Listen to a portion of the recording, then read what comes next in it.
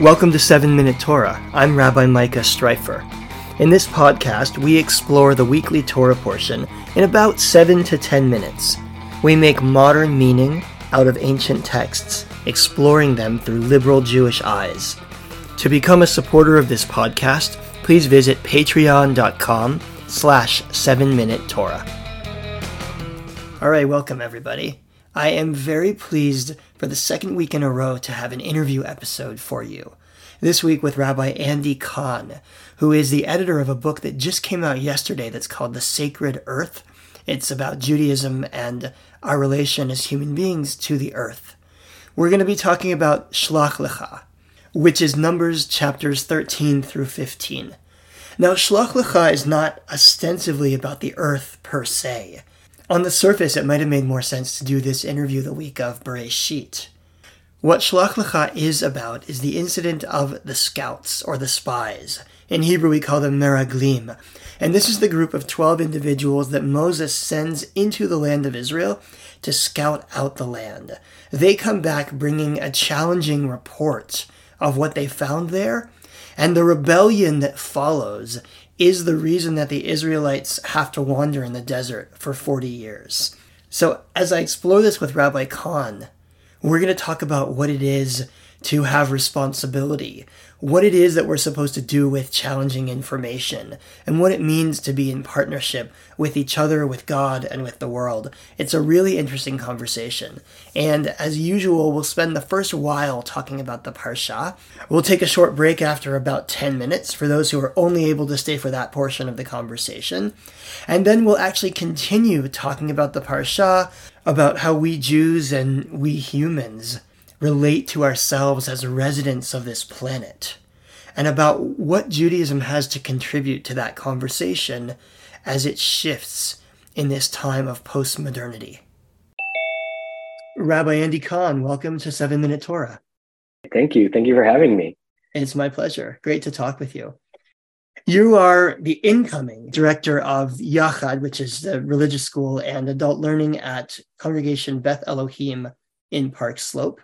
I know there's a new position and you're on a little bit of a short sabbatical now as you prepare to start your new position. So I hope you're relaxing and enjoying the world during these few weeks. I'm trying as much as I can, as both of us were in the fallout from these horrible Canadian wildfires, because you're in the Toronto area, right? That's right. So I think you and New York got hit the worst by this smoke, and it just shows where we're at globally with our climate, with our relationship to the world, is in a huge moment of flux. So I'm trying to relax as much as I can with that knowledge. Yeah, fair enough, which I think we will talk a lot more about over the course of this conversation.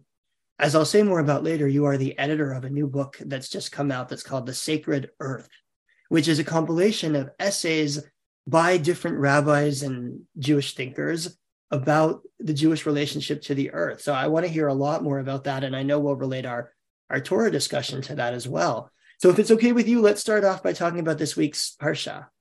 Please. So we're reading Shlach Lecha, and Shlach Lecha is, I like to say, both, this is the James Bond section of the Torah, because we have spies, but in some ways, this is also where things go south, right? Our people have made their way to the very border of the Promised Land. It didn't even take that long. It's not like it took 40 years or anything like that. And then they get there, and these spies are sent into the Promised Land to scout things out. As you know, they come back and they bring this report of the land, which is, well, it tells about both what's good and what's challenging. And as a result of that, the people rebel and they want to go back to Egypt, and God punishes us by making us wander in the desert for 40 years. So this is a pivotal moment, a watershed moment in Torah, where we are told that we will have to wander. I agree. This is a huge turning point in the story of liberation, because at this point in the story, the liberation is up to the Israelites, right? They're there. They can go. They can be free. They can have their own land. They can enact the rules of the Torah as their way of living, as the only authority over them. Like, they are now in the position where they can do that. And just like so many of these pivotal moments in Torah, this one, if you look closely, you can see the seams of where it was edited by comparing this story and the recapitulation of it in Deuteronomy. There are two different versions of it in the Torah. And Ramban, Nachmanides, a medieval Torah genius, has a big chunk on this. And ultimately, where he kind of lands on how to make these two seemingly conflicting versions of the story come together is that God didn't tell them to do this, even though our story this week in Numbers says that God tells them to do this. God says it's okay for them to do this if Moses wants them to. Ramban compares this to a later section in the Tanakh, in the book of Samuel, when the people demand a king. And God doesn't want them to have a king, and this is, again, another very pivotal moment in the story of the Jewish people. God says, no, you should not have a king. And they say, no, we want a king like all of the other people so we can be like all of the other peoples. And now from our contemporary viewpoint, the kings and like King David in particular are thought of as this like wonderful gift of God. But initially that was not the goal. Just like here, the goal was not initially for the Israelites to wander for 40 years, for a whole generation to have to die before they got into the promised land. And what this brings up for me, and especially in the context of today, is like how much is our desire and our own limited viewpoint centered as humans versus a wider viewpoint that we have to trust in beyond our own individual limitations in order to understand how to be in the world properly. And obviously this is very different for us than it was for the Israelites, because they like literally had God hanging out in their camp telling Moses what to do and they could see it and all of that. But one of the things that I mentioned to you that comes back with the spies is this idea that they went into the land, they saw that the people in the land were giants, and that in their own eyes, in the Israelites' own eyes, they saw themselves as grasshoppers in comparison to the giants of the land. And then they assumed that the giants of the land would see them in that same way. Right. I have that phrase in front of me, actually, if I can read it in the Hebrew, because I had never noticed what you pointed out, which is that the other people didn't see them this way. It was what they thought the others might see. So it says, "Vanehi be'einenu kechagavim." We looked like grasshoppers to ourselves. V'chen hayinu be'einehem. So we must have looked that way to them. So they're assuming what the other people must have seen without actually knowing what the other people saw in them. Yes. Yeah, which I think really highlights this, the actual conflict going on in the story here, which is the conflict between the limitation of individual human perspective and versus the wider, larger perspective, usually ascribed to God in the Torah and the Tanakh, but is different today, right? Mm-hmm. Because I'm certainly not going to claim to be able to speak for God or to know God's truth, right? I can like try to derive some like larger message from our tradition. And because we are Reform rabbis, we also look to science and modernity and our ability to suss out greater truths in the world around us to combine with our classical truths as a way of understanding the world around us. And this is where I think this contemporary issue around our relationship as humans to the wider world, I bristle a little bit at the like humanity versus nature thing, because I think that just recapitulates a framework that's broken. Like we are not versus nature or outside of nature. We are a part of nature. Nature is everything.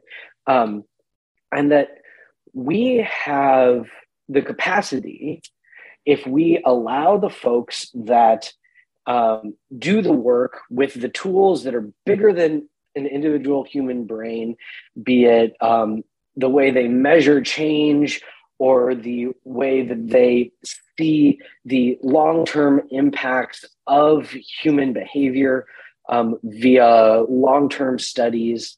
There are people who work together, not individually, mind you, which I think is key, to understand where we're headed. And we have the ability today ourselves, individually, to say, this is such a big thing. This is too big for me to think about, care about, to internalize. I am, in my own eyes, a grasshopper in the face of this incredibly huge shift that's occurring, that's well beyond my individual capacity to affect. And therefore, I just need to bury my head in the sand. Therefore, I just need to go back to Egypt and not even try to figure out what a future could look like that allows for this reality to exist. So in other words, it's a question of what perspective we're trying to take. Are we taking the narrow perspective, which is to say, I can see what I can see, refusing to see the bigger picture, also refusing to see beyond the human perspective, right? Because if human beings look out at the world and we see it as a place that exists in order to serve our needs, then we will behave differently than if we see the world and nature as something that we are part of a larger whole. You already pointed out that dichotomy, the idea that there's humanity and there's nature, when in fact, all we are is part of this world. But when we see ourselves as something separate from, maybe something even sitting at the pinnacle of this world, then we'll behave very differently than if we try to take the wider perspective and understand the role that we play as grasshoppers, let's call it, in this wider thing that we call the universe or nature or the world. Yes, exactly. And I think that critics might say, oh, you're just like kind of trying to bring in some like new agey environmentalist viewpoint and project it upon Jewish tradition. And that's just not true. There is a wonderful text in the Talmud in Eruvin 100b, where Rabbi Yochanan says, even if the Torah had not been given, we would nevertheless have learned moral truths from the creatures around us. And he explains what a cat would teach us, what an ant would teach us, what a dove would teach us, and like what a rooster would teach us, right? Just like this, like a handful of animals that I'm sure Rabbi Yochanan encountered every day.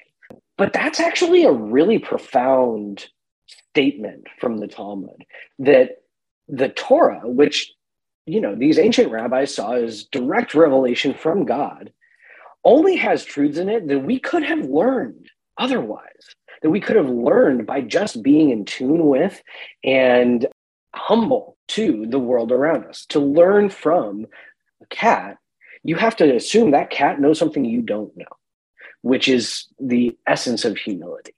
And I think that can be expanded out well beyond just these handful of animals he names. And I think that that's what he meant, was that we have the Torah. It is a gift from, depending upon your theology, from God or from our ancestors. It's almost like a cheat code that lets us not have to relearn these same rules over and over and over again from the world around us. Instead, we have like a code that we can follow that has these rules in it directly that we don't have to then relearn. But especially now, as we sit in a world where revelation is no longer happening in the form that it happened for the ancient Israelites, with, you know, an enormous mountain on fire and booms and bangs and hearing God's voice. Now we have to turn to the rest of God's creation to understand our role and our place in it. And we, yes, we're given a specific role within creation, as Genesis tells us. But that doesn't mean, as you were just saying, Micah, that we are the pinnacle of the creation. It just means the Torah tells us what our specific role is because it's talking to us. That doesn't mean that our role is more important. That just means we're who's being addressed in that moment. Every aspect of creation and nature has its own specific role that we need to understand and honor. Right, which actually, that reminds me of another text from the Talmud, which I don't have the citation in front of me right now, but where the rabbis essentially say that every part of nature, every part of creation has its assigned role. Even they say those creatures that you deem to be superfluous, and they name them: scorpions, snakes, bugs, gnats, things like that. You know, the things you wish didn't exist, maybe. They have their allotted role in creation because God looked out over the world and said, Hine tov me'od, this world is very good. And very good for the rabbis and for medieval Jewish philosophy and for Judaism in general means that this world is an expression of divine wisdom and that the world is good and whole as it is, and that we then have a responsibility to take care of it. I think the message to me in the end is one of humility. The language of grasshoppers is funny because what are grasshoppers? They're small and they're weak. So what the spies are saying is, we think they saw us as small and weak. And that's a bit of a double-edged sword, because then it makes them scared. It makes them run away. It makes them not believe that they can do it. It makes them not believe that they have any power to affect this situation. But at the same time, in a sense, they actually were grasshoppers compared with these people. They were smaller and weaker. And I think the key is to know that both we are small as human beings. We are only a part of this world, and gnats and flies and snakes and scorpions also have a role to play in this world, but also at the same time that we are incredibly powerful and we actually do have the power to affect change and to make things different than they have been before. So I think it's a funny teaching, vis-a-vis what we're talking about here, the idea that we are grasshoppers, because it actually means that we're both small and powerful all at the same time. If it's okay with you, I want to take a short break. We'll come back and we'll continue this conversation about the Torah portion and about what it teaches us about how we're supposed to live on earth. Yeah. Hi, friends. Thanks for listening. Hope you're enjoying the conversation so far. I want to take this opportunity to say a big thank you to all of those who support 7-Minute Torah, who give a small amount either on a per episode basis or on a monthly basis to support the production of this podcast and the creation of serious, interesting, progressive Jewish learning. Remember that you can support 7-Minute Torah either by going to laasok.org, laasok.org, or you can go to patreon.com/7-Minute Torah. And if you have any questions about that, send me an email at rabbistrifer@gmail.com. Secondly, a reminder that next Monday, I'm offering a class. It's about how to make prayer meaningful. It's going to be on Monday at noon Eastern Time. And again, you can register at laasok.org. And I hope to see you in the classroom. Now back to my conversation with Rabbi Andy Kahn. All right, well, welcome back. Is it okay if I push a little further on something you were talking about a moment ago? Yeah, sure. I think my question is this. You talked about Torah as, I don't remember exactly the language you used, a kind of a blueprint, a cheat book. It gives us this important information that we also can learn from the world around us. What about when Torah gets it wrong? We talked about this hierarchical language of humanity versus nature. And in many ways, that hierarchy just comes straight out of the first chapter of Genesis, where we're told that humans were created and told to rule over the earth. Now, that's different from Genesis chapter 2, where we're the caretakers and the gardeners of the planet, where I think you have an image there of being much more a part of nature and responsible for nature. But the Torah also teaches us this hierarchical role. It teaches us what I think has been very damaging over the last 3,000 years, which is the idea that we're supposed to rule over and use the planet for our purposes. So what do we do when Torah gets it wrong, so to speak, in that way? So I have a couple different responses. And one of them, I don't know that I fully agree with, but I'm going to say it anyway, which is, I don't think Torah gets it wrong. I think we read Torah wrong, right? There is a very strong tradition of going back to the early rabbis and getting really made present by Maimonides in the medieval period. The Torah speaks in the language of man, right? Torah speaks in words that we will be able to understand in a way that will affect us as we are speaking to our limitations. But that then also means that it is clothed in imperfect language just as we are, and we have to learn to get through that and to move past it, right? And so dominionist theology,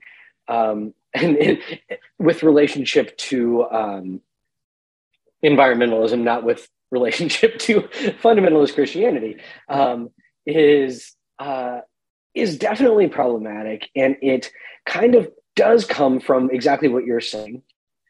In Genesis 1, when we get that first story of creation, but it is a single word, which is usually meant to have rule over, and is compared to the way that monarchs rule over their population.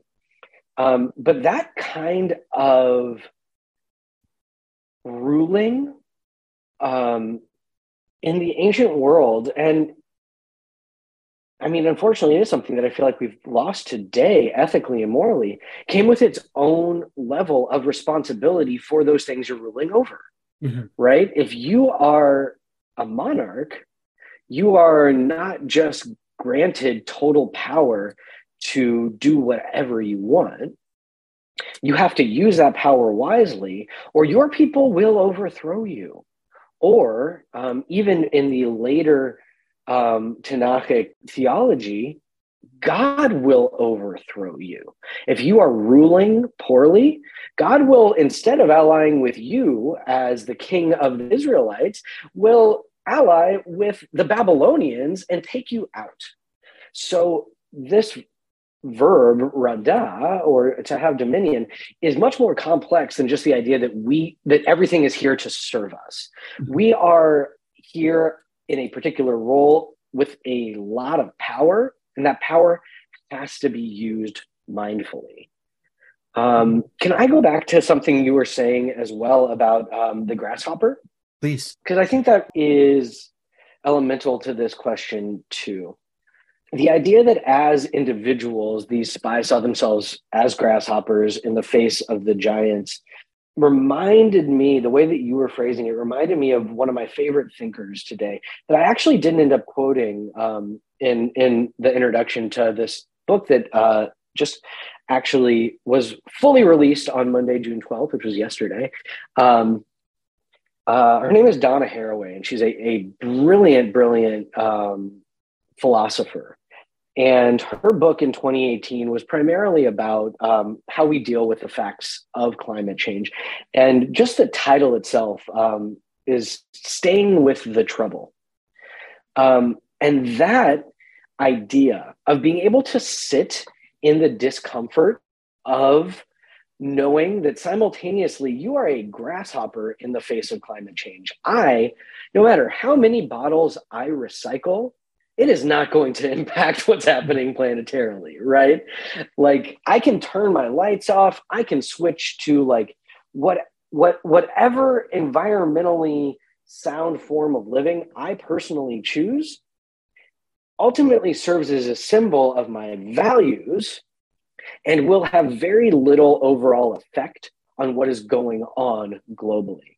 But being able to stay with that trouble, being able to recognize that I am both a grasshopper and individually have a modicum of power to rada, to have dominion over the world around me, and I need to be mindful of how I do that, even if it's not going to, in and of itself, change the literal outcomes of climate change, is a really important thing to both internalize individually in this moment and to use as a way to detach our core thinking from this modern viewpoint of our power as individual humans over the earth.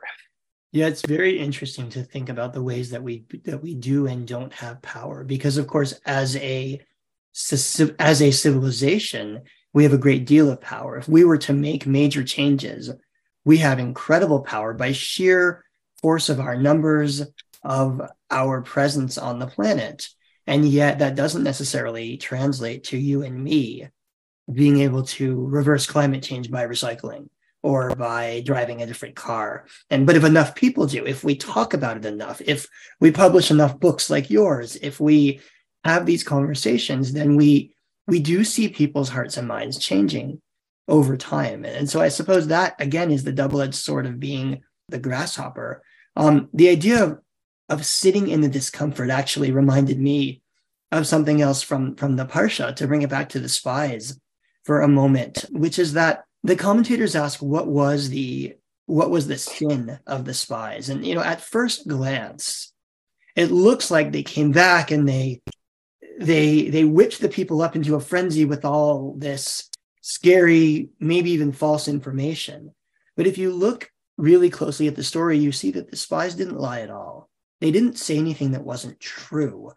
They said things that were uncomfortable. They gave inconvenient truths, to use language that also relates to the environmental crisis. And so the Ramban, you mentioned the Ramban earlier as well. So the Ramban comments on this as well. And he says, essentially, he asked this question: what did the spies get wrong? They were sent into the land to bring back this information. They brought back the information. What's so wrong about that? The answer, he says, is that what they got wrong was saying the word ephes. Ephes means but or however. What came after the however was, we don't think we can handle this. We can't do it. It's a hopeless situation in our eyes. So I think the key then to sitting in the inconvenient information, which we have a lot of these days coming our way, is to also believe that there is still change that can be done, is that we have the power and that we actually have the responsibility to keep moving forward, as opposed to, like you put it earlier, wanting to go back to Egypt. Yes, I agree completely. I think that the ability to sit in that discomfort and know that we are going to go forward no matter what is core. And so is the humility to know that, to a certain degree, individually, we have very little control over what that future is going to look like, no matter how much work we put in.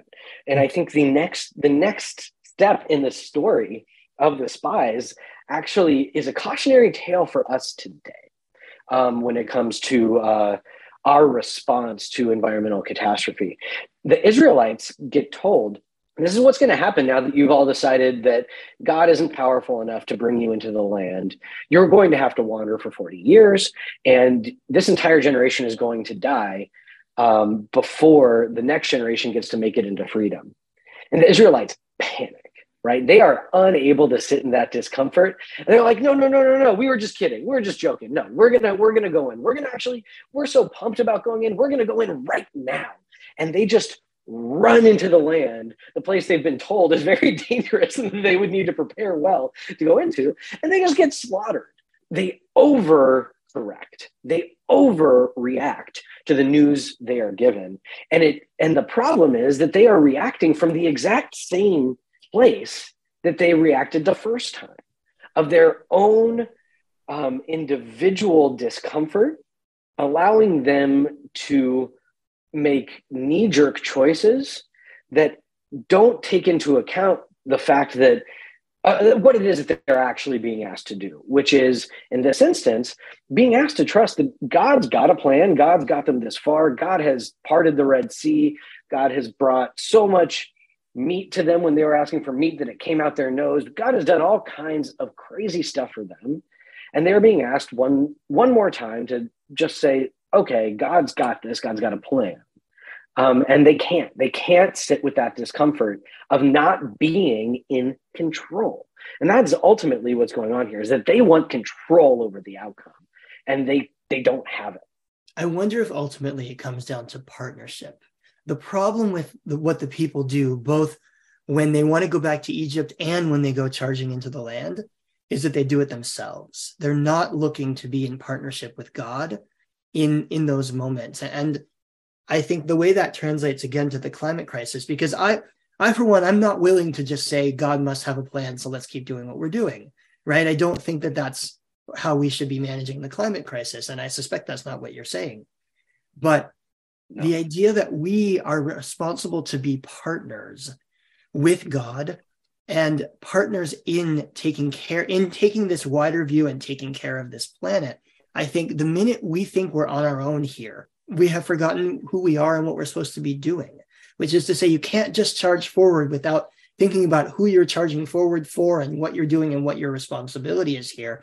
And we also, it would be unconscionable to not move forward. It would be unconscionable to keep behaving the way that we're behaving and assuming that we just get to do whatever we want here, that we have no partner out there, either in God or in the planet and our fellow creatures on this planet, whose perspective we have to take in this. Yeah, absolutely. I think what it is dethroning humanity, right? Modernity, the whole project of modernity was the idea that humanity is the pinnacle of creation. Humanity is God's chosen species, and that we therefore can do whatever we want to the planet for our own purposes. And in fact, we are required to. Francis Bacon, who was one of the main thinkers leading towards ultimately the Industrial Revolution, but the Industrial Revolution is much more than just easier farming. It completely changed how we understood ourselves from a philosophical perspective. And the framing of what was being called nature at the time was extraordinarily violent, that we were supposed to, as a species, do extreme violence to nature in order to show it who was boss. That is the legacy of modernity, which we are now seeing perhaps come to fruition fully, because we did exactly what you were saying. We decided as a species in the West, and then through colonialism and other forms of dispersion of thought, moved it throughout the world, that humanity is supposed to be this particular way, right? And we are now seeing the fruits of that in climate change. And one of the primary goals of this book was to delve deeply into pre-modern Jewish thought for ways to think about our relationship to the earth in a postmodern era. That was my primary goal in undertaking this book, The Sacred Earth. And that comes back exactly to what you were saying about this partnership idea. Even in the Reform movement, early on, there was a downgrading of what God was.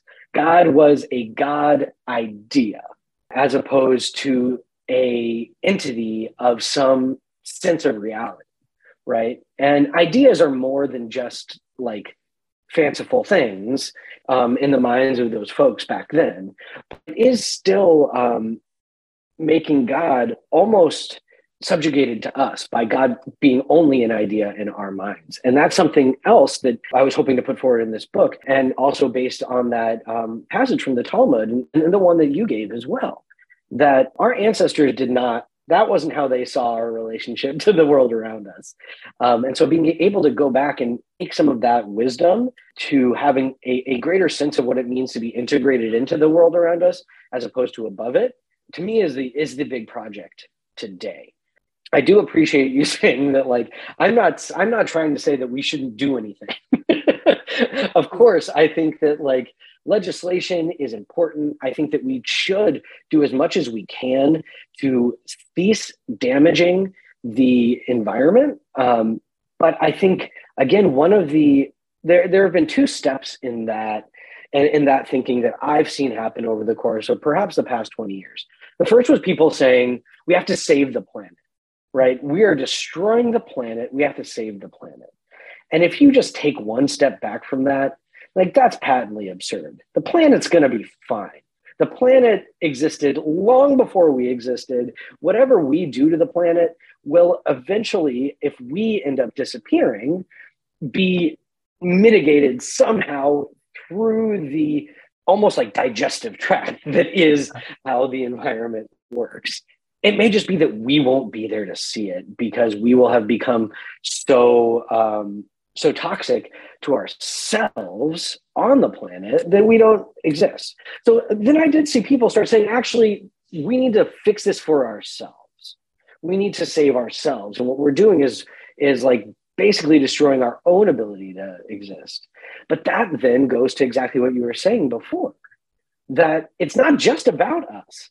It's about this role that we inhabit species wide, as a part of the fabric of life that we need to be focusing on, not just protecting ourselves, not just protecting the planet, but recognizing our actual place within this fabric of life, so that as we move forward, and we will, no matter what we do now, we could turn all of the pollutants off. We could stop with the military industrial complex, which is contributing the vast majority of pollutants to climate change. We could just, if we stop that today, we're already too far gone for things to not change, right? Things are going to become less comfortable and less like normal as you and I grew up with, no matter what we do at this point. But what we can do is mitigate how bad that's going to get. And so to me, what's important is really affecting the underlying premises that people are working with as they engage in the world, to rethink humanity's overall place here, as opposed to just pushing people towards climate activism. Yeah, which I think speaks to the project of the book, which is what I wanted to ask you about.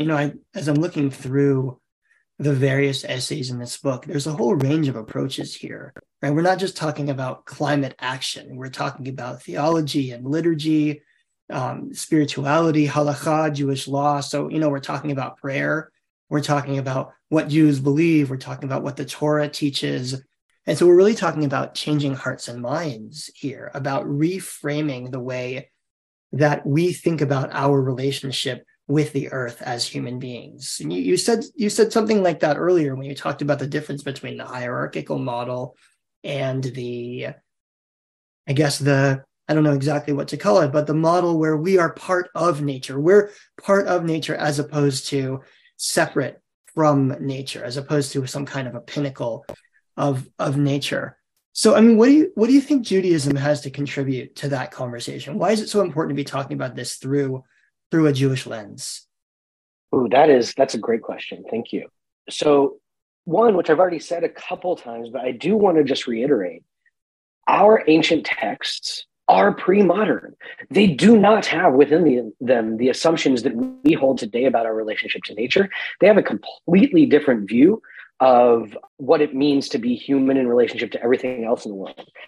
One of the essays in the book by Rabbi Nate DeGroot is all about how there was no word for nature because that concept didn't exist. Like, it was all one thing, which I think is really important to remember.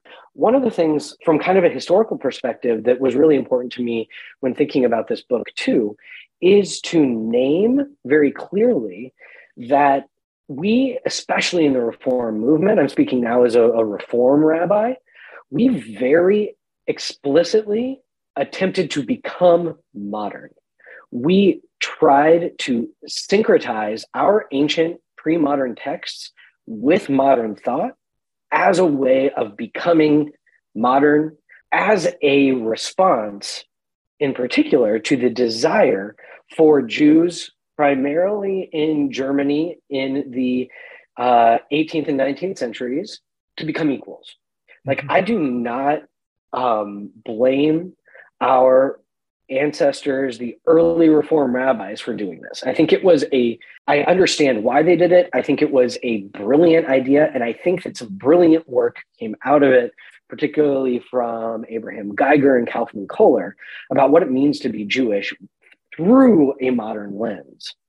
But the problem is we went too far, and it became assumed that was what Torah always was.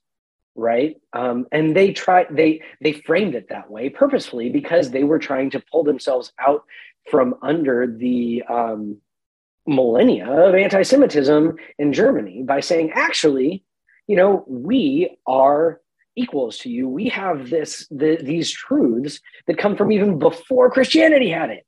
So stop persecuting us. We're good. Let us just be German Jews and we'll be fine. Like, that's what they were trying to do.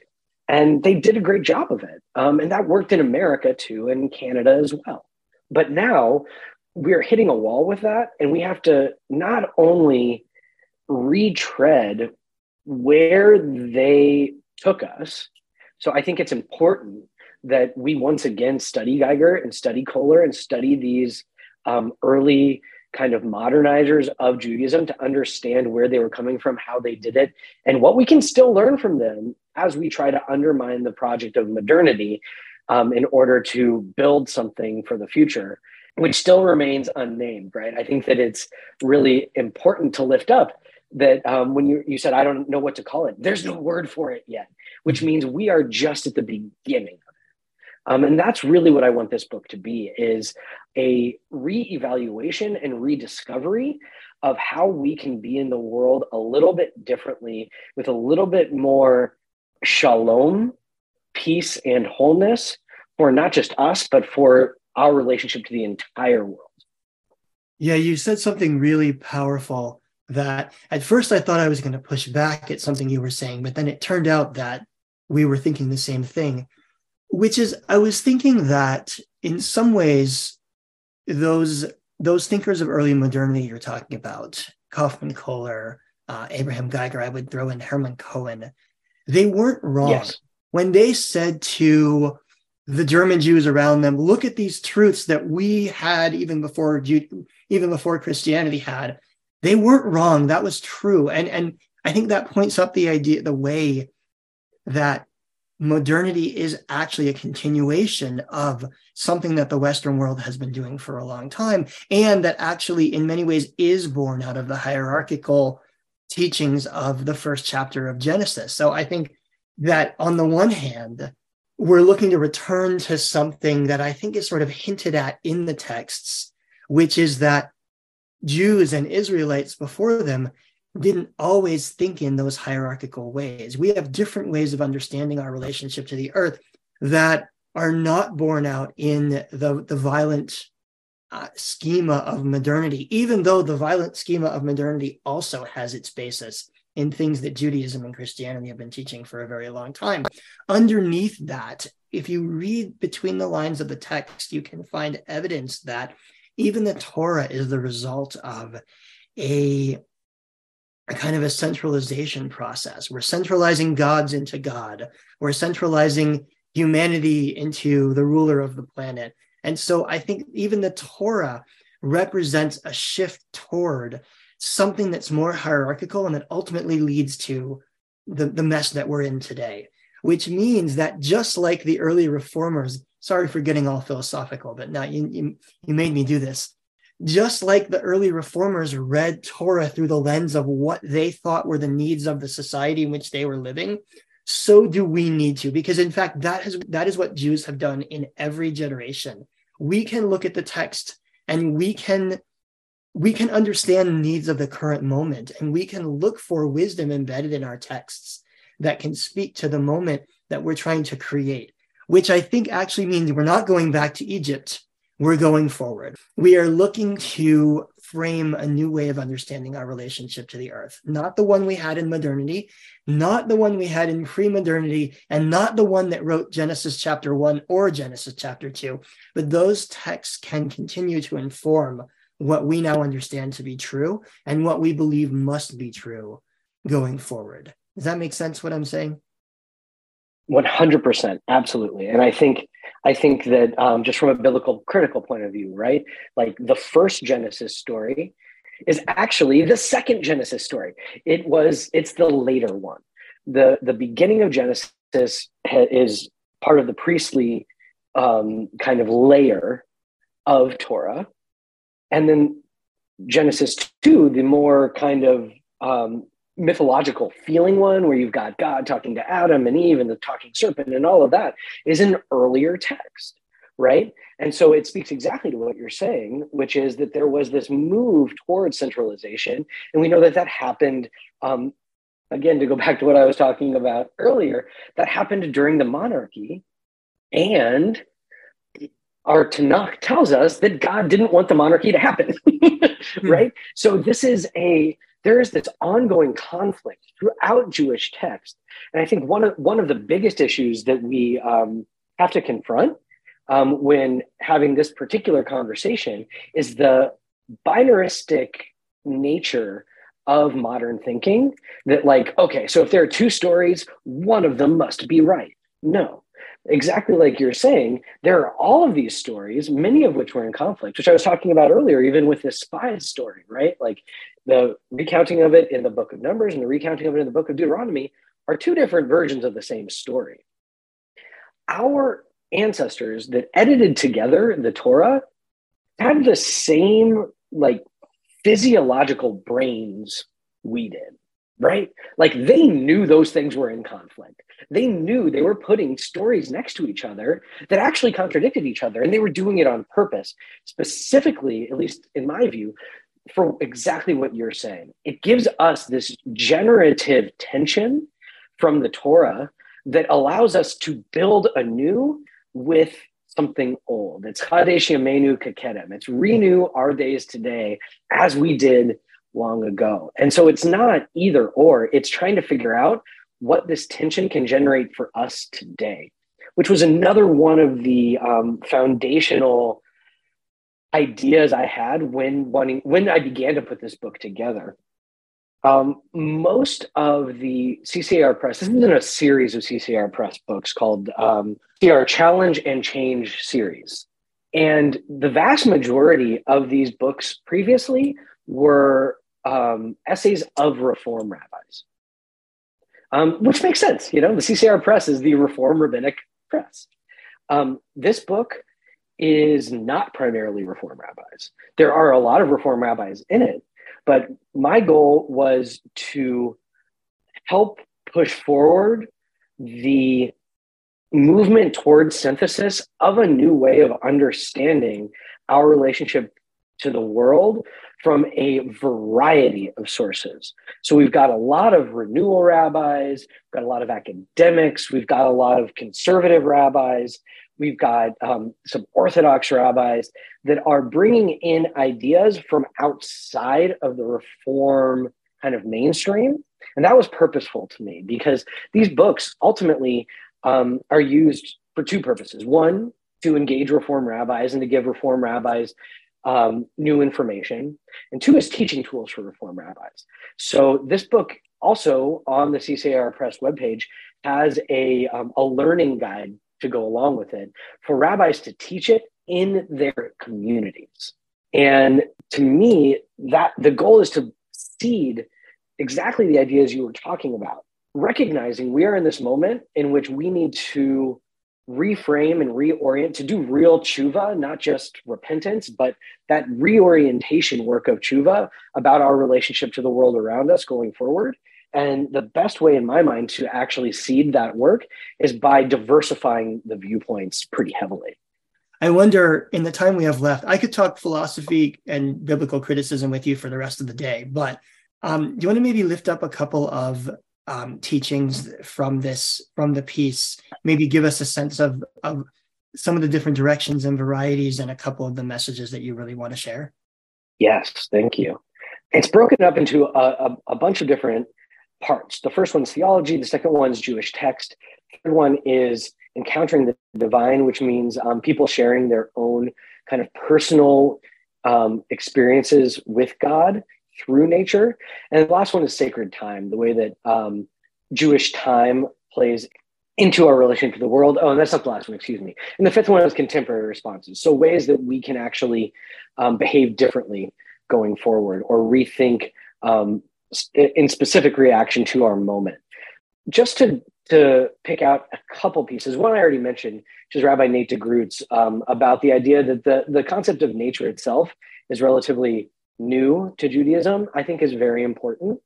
But the essay that's immediately after that is about the second paragraph of the Be'ahafta, which the reformers cut out. The early reformers cut it out because it wasn't modern enough, because it has this idea within it that if you behave properly, then your relationship to the world around you will be one of bounty. The Rains will come in their proper time. The crops will grow, and you will live bountifully. But if you do not behave properly, the skies will close up. The rain will not come in its proper time. You will starve. It'll be bad. And in early modernity, you can understand why they'd be like, no, no, no, no, no. We rule the world. The world does not rule us. And so we must cut this paragraph out of our daily prayers because it is not in keeping with modernity. But now we see in our contemporary time that, yes, it's actually true. These lines from Deuteronomy are accurate. If we behave poorly, if we don't pay attention to our relationship to the world around us, and we act as if our needs and desires in this coming moment are more important than the way we impact the future and the entirety of the world, then the world is going to turn on us, as we see happening. So there's a whole chapter by Rabbi Devorah Lynn about this, which I think is extremely powerful and a really, really good example of what it means to reach back through, not over, but through the thinking of our modern forebears, understand where they were coming from, and then also bring something back passed through them once again, not to cut them out, not to say they were 100% wrong, not to say we should be ashamed of them or something, but to understand how we got to where we are and reach back further to maybe reshape it. I haven't read that chapter, but I do know that Rabbi Richard Levy famously reworked that middle passage of the Shema for the 2007 Reform Prayer Book. So Mishkan Tefillah has sort of snuck into it an environmental reading of the middle paragraph, which says what you're saying, right? If we act in certain ways, then we actually do have the power to make the rains flow and to make the earth yield, which is exactly what that middle paragraph of the Shema that we cut out 150 years ago was saying. So I think it's worth noting that idea has made its way back into Reform Jewish thought and is even in our prayer book, if you know where to look for it, not in the traditional way, but in a creative environmental reading. This is now a part of our liturgy once again. And I have a sense that, the next time we create a prayer book, which I don't think is underway, could be another 15, 20 years, that these ideas will make it back into our liturgy in a much more significant way even than they did 15 years ago. Yeah, and you had one more teaching, I think, to share with us, right? Yeah, there's one more chapter. I mean, it's hard to pick because they're all so important to me. As the editor of this book, I've watched all of these chapters go through such a process. But another one that I think is particularly tangibly helpful, it's written by Rabbi Dean Shapiro, who is now a Reform rabbi in New Zealand. And it's called Beit Atid. And his idea is to add a layer to synagogues because they are, house of study, house of prayer, house of gathering. But he thinks that they need to become houses of the future. And that instead of just thinking about what they do to function in those three ways today and how they have been doing it for a long time, because many synagogues are very stuck in wanting to do things as they've been done because that's what brings people comfort. And I think that that is highly, highly important for our communities to have a place that they can go, know what's going to happen, feel comfortable there. And that's their third place, right? It's not work, it's not home, it's their synagogue where they can go and trust that it's going to be a place of comfort and learning and spiritual uplift. But he suggested also adding Beit Atid, house of the future, to synagogues, where we not only think about how things are now, but we do take seriously where the world is going, specifically where that synagogue is, right? Climate change is affecting people differently depending upon where they are. So look at where you are, look at what the climate and the area is going to be like 20 years from now, 50 years from now, based on solid science. Bring in young people, teens, to think about what they want for their community 20 years from now, 50 years from now, and take that stuff seriously. Start planting those trees. There's this wonderful story in the Talmud of a man being asked why he's planting new carob trees when he's clearly in his 70s, not going to live to see their fruit. And he said, because I had carob when I came around, because my ancestors planted it before me, I want the people that come after me to have carob to eat as well. We need to make sure that those people that come after us also have carob to eat from our synagogues. And so transforming them, not even transforming them, adding a layer to them of Beit Atid, I think is a really important way of thinking about not just how to be more environmentally friendly with our synagogues, but how to actually make sure that our synagogues are playing a role in this future and this world that is to come, that is going to be very, very different than what we have experienced and what we are currently experiencing. Yeah, thank you for that. Ultimately, I think it's about covenant and partnership, that we are in covenant, not only with God, not only with each other as a people, but actually with the future as well. We have a responsibility to be thinking about what it is that we're leaving. What is the legacy that we're leaving to those who will come after us? And I think your book really contributes a lot to helping us reframe the way we relate to the earth, the way we think about ourselves as inhabitants of and a part of this planet that we're living on. So Rabbi Andy Kahn, I want to thank you for spending some time talking with me today. I could have talked to you for another couple hours. And thanks for this really important work, for the really important thinking that you're doing about the environment and about our place on earth as Jews and as human beings. Thank you. All right. Thank you. Thank you so much for inviting me on. This is a wonderful podcast. And I appreciate you putting all this work into it every week and for helping everybody have greater access to Torah. And, I'd love to be back anytime you want me. Thanks again to Rabbi Andy Kahn for this really interesting conversation. I like the idea that we're reframing our relationship with the earth, with the planet, and also with our texts, not going backwards, but rather going forward, making modern meaning out of ancient texts, if you will, and thinking about who we are in this moment and going forward. We're also continuing to make our way through the Torah, and when we come back next week, we'll talk about the rebellion of Korach as the Jewish people move through the wilderness toward the Promised Land. See you then. 7 Minute Torah is a production of La'asok, Sacred Texts, Modern Meaning.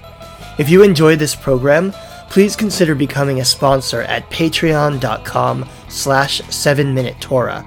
For more information about upcoming learning opportunities, go to laasok.org, laasok.org. I'm Rabbi Micah Streifer. Thanks for listening.